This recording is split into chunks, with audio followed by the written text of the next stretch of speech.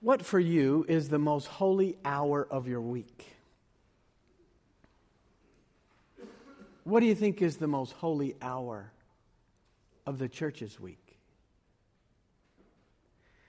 In this church, I wonder if the most holy hour of the week occurs not in this sanctuary on Sunday morning, but on Monday.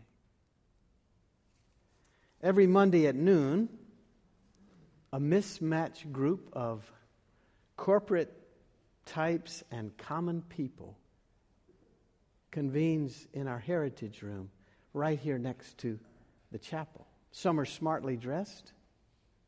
Some are homeless. Some look very sophisticated. Others are clearly struggling. The group meets here to engage in the sacred act of truth-telling. These folks come together to admit the things that most of us loathe to admit: our powerlessness, our dependency.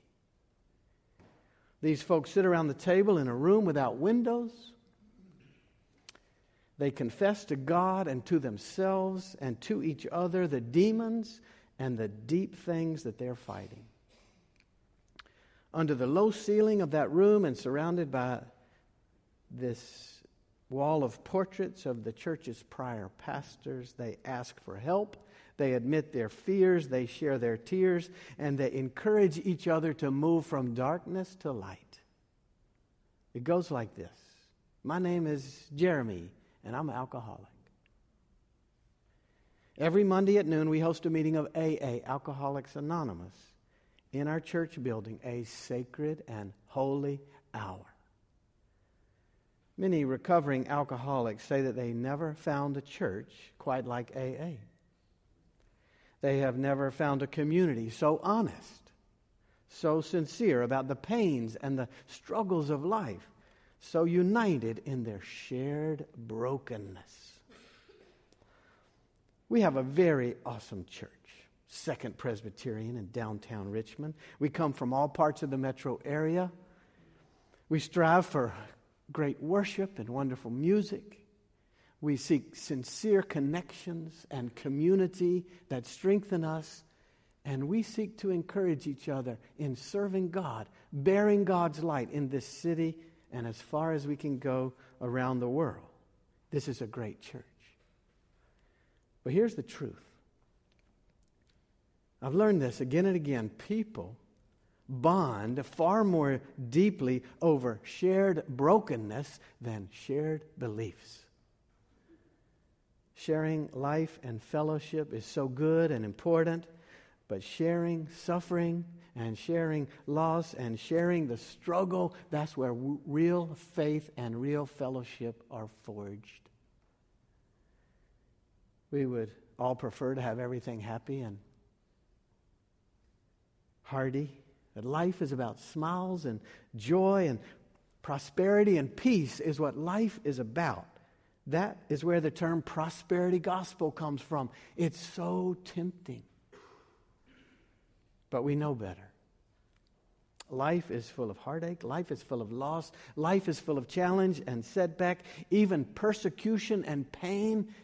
And the folks at AA are not afraid to admit it.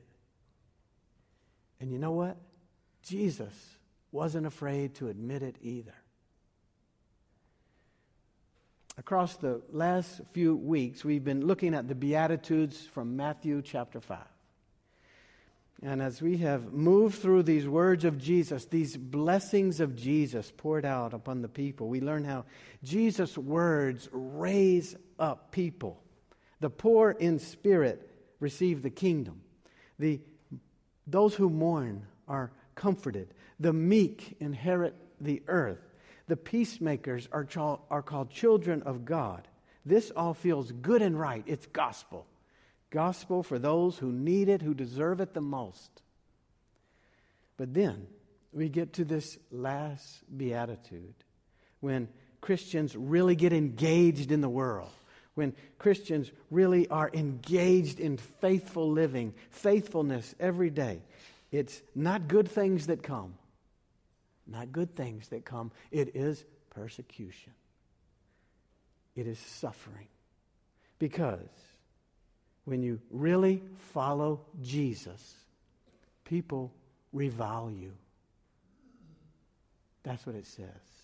Listen to this final beatitude in Matthew 5:10-12. Blessed are those who are persecuted for righteousness' sake, for theirs is the kingdom of heaven. Blessed are you when people revile you and persecute you and utter all kinds of evil against you falsely on my account. Rejoice and be glad, for your reward is great in heaven, for in the same way they persecuted the prophets who were before you. This is the word of the Lord. Thanks be to God. We have a wonderful tendency to want to follow Jesus and assume that all will be well. We have this inclination to think that the better we live, the less trouble we're going to have. We want to assume that if we love God and love others, which is what God calls us to be about, we're going to be happy. Yet this beatitude teaches the opposite.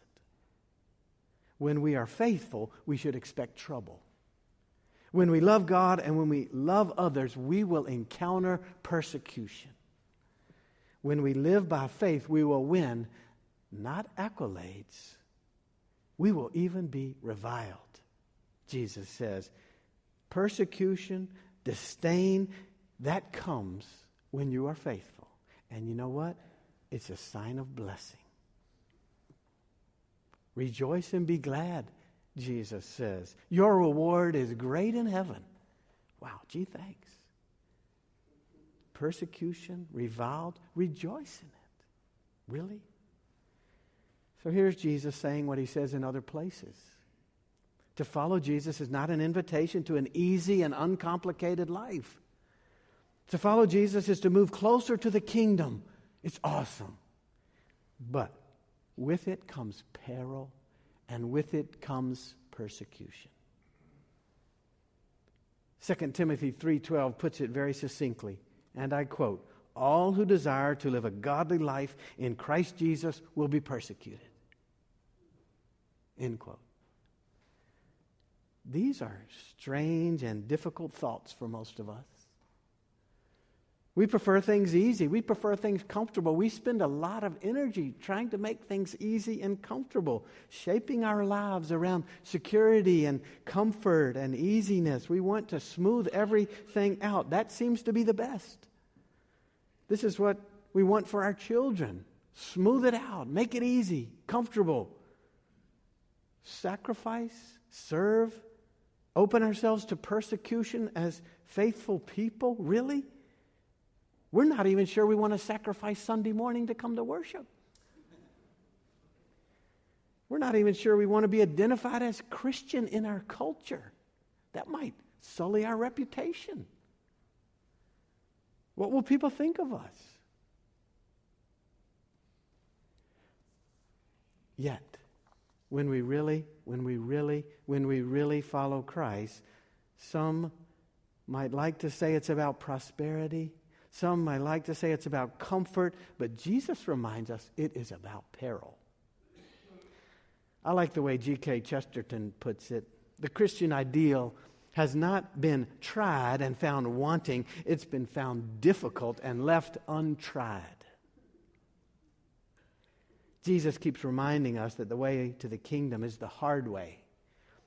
It's so difficult that many of us really leave the faithful path untried.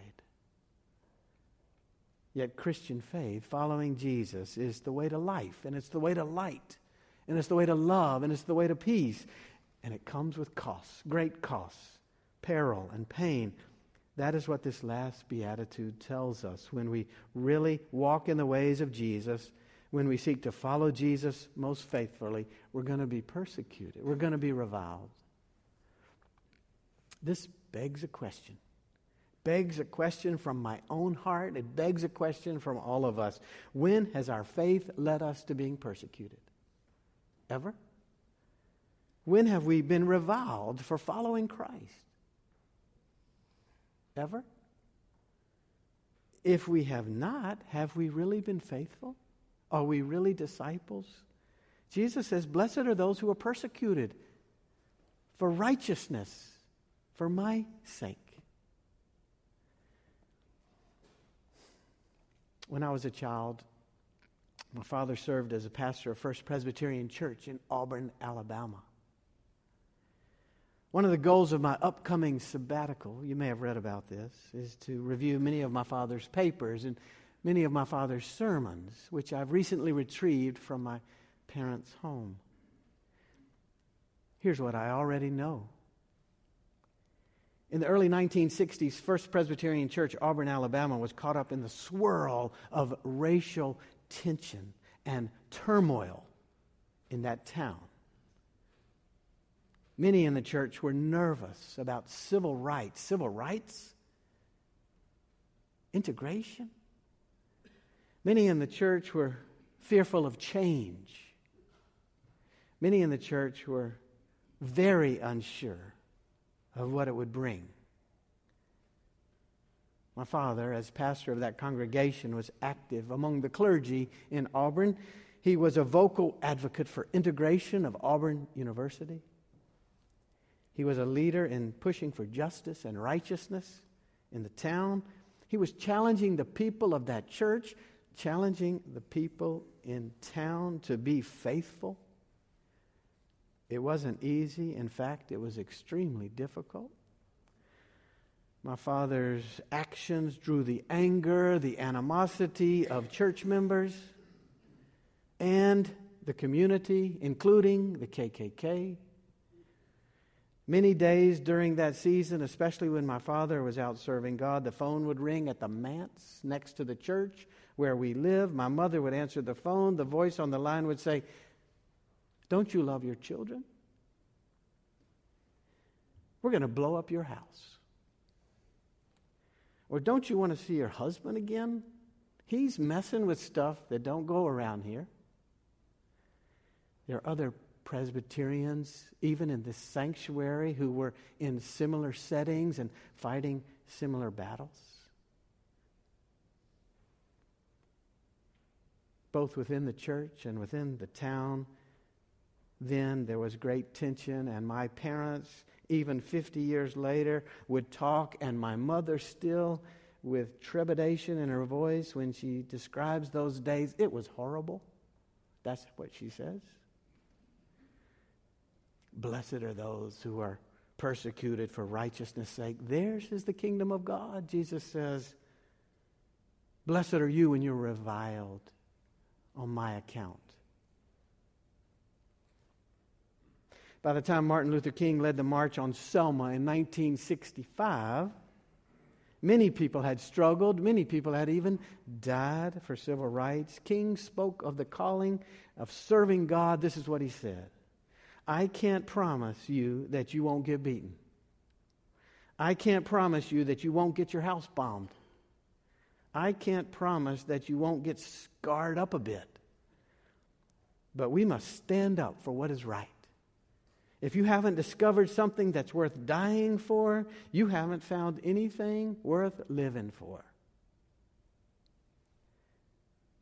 The call to follow Jesus, it's a serious and sincere calling. It's worth living for. It's worth dying for. We keep working on our faithfulness. All of us. Are we living faithfully? Are we living sacrificially? Are we serving God really? Are we giving our lives to God, loving others? This is our calling. And we're each continuing to work on this, asking, what does Jesus really expect of me? That's what we ask. What does Jesus really expect of me? And we keep asking it. This passage makes me think seriously about my own life. Feeling persecuted might be something that we can all identify with. We understand it. We might feel persecuted about various things that come our way. Maybe at work we have to deal with difficult people. It feels like persecution. Maybe there are circumstances, unfair treatments that happen to us. It feels like persecution, or some health issue arises, or some loss comes our way that takes away or changes life as we know it. It feels like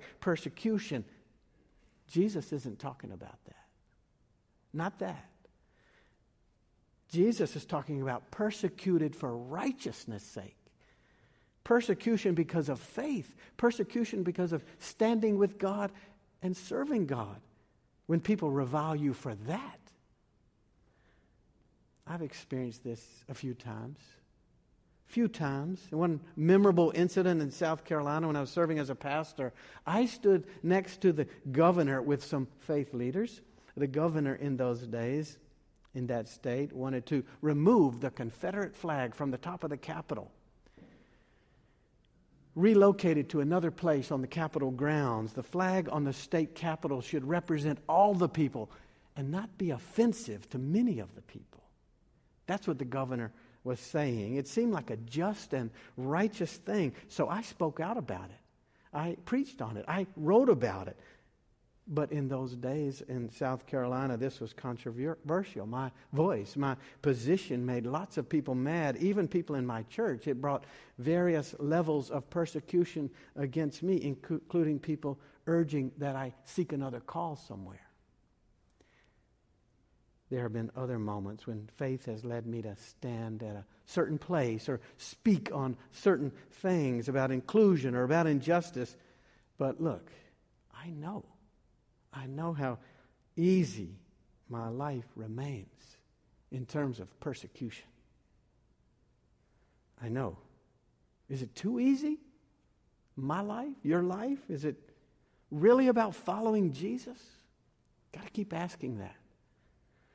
We're called first and foremost to love God and love God's people, to serve God with our very lives, to live faithfully. That can lead to some perilous situations.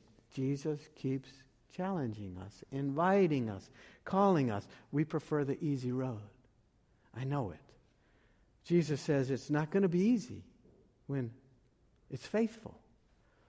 We're inclined toward getting along. We're inclined toward going along. Jesus says, follow me. Blessed are those of you when people revile you and utter all kinds of evil against you on my account. Rejoice and be glad. Your reward is great in heaven.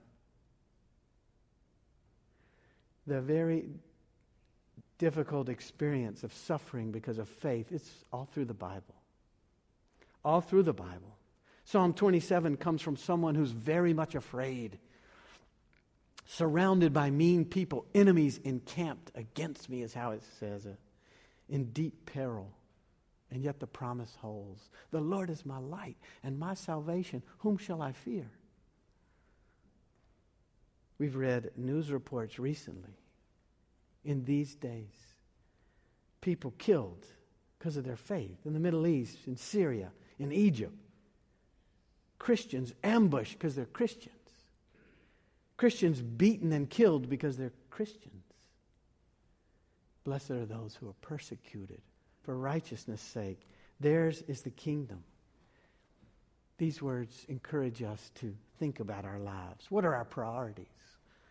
Do we just go through the motions, watch TV, go to a game, go to the mall, acquire some things, just keep on living the good life? Are we serving Christ with all the decisions we're making, with the priorities, the actions that are ours? How do we delve deeper into real discipleship? How can we follow Christ really, sincerely, more nearly, love God more clearly together? We want to keep working on this. When it brings peril, when it brings hardship for following, that's a measure of faithfulness. Rejoice and be glad, Jesus says. I came upon this week a Franciscan benediction that really gets my attention in light of Christ's call to be faithful disciples, to love and serve with real devotion. Listen carefully with me to these words. May God bless you with discomfort. Discomfort at easy answers, half-truths, superficial relationships, so then you can live deep in your heart. May God bless you with anger. Anger at injustice, anger at oppression, anger at exploitation of people, anger so that you can work for justice. and freedom and peace. May God bless you with tears. Tears. Tears to shed for those who suffer pain, suffer rejection, suffer hunger, suffer war. Tears, so that you may reach out your hand to comfort them and turn their pain to joy. May God bless you with enough foolishness to believe that you can make a difference in the world. Foolishness, so that you can do what others claim cannot be done. Bring justice and kindness to all children and to the poor. May God bless you. Amen.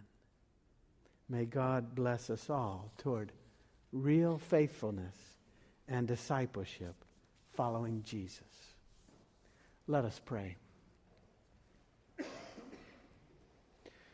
Holy God, to turn from you is to fall. To turn to you is to rise. To stand with you, to serve you, to love, that's to abide forever.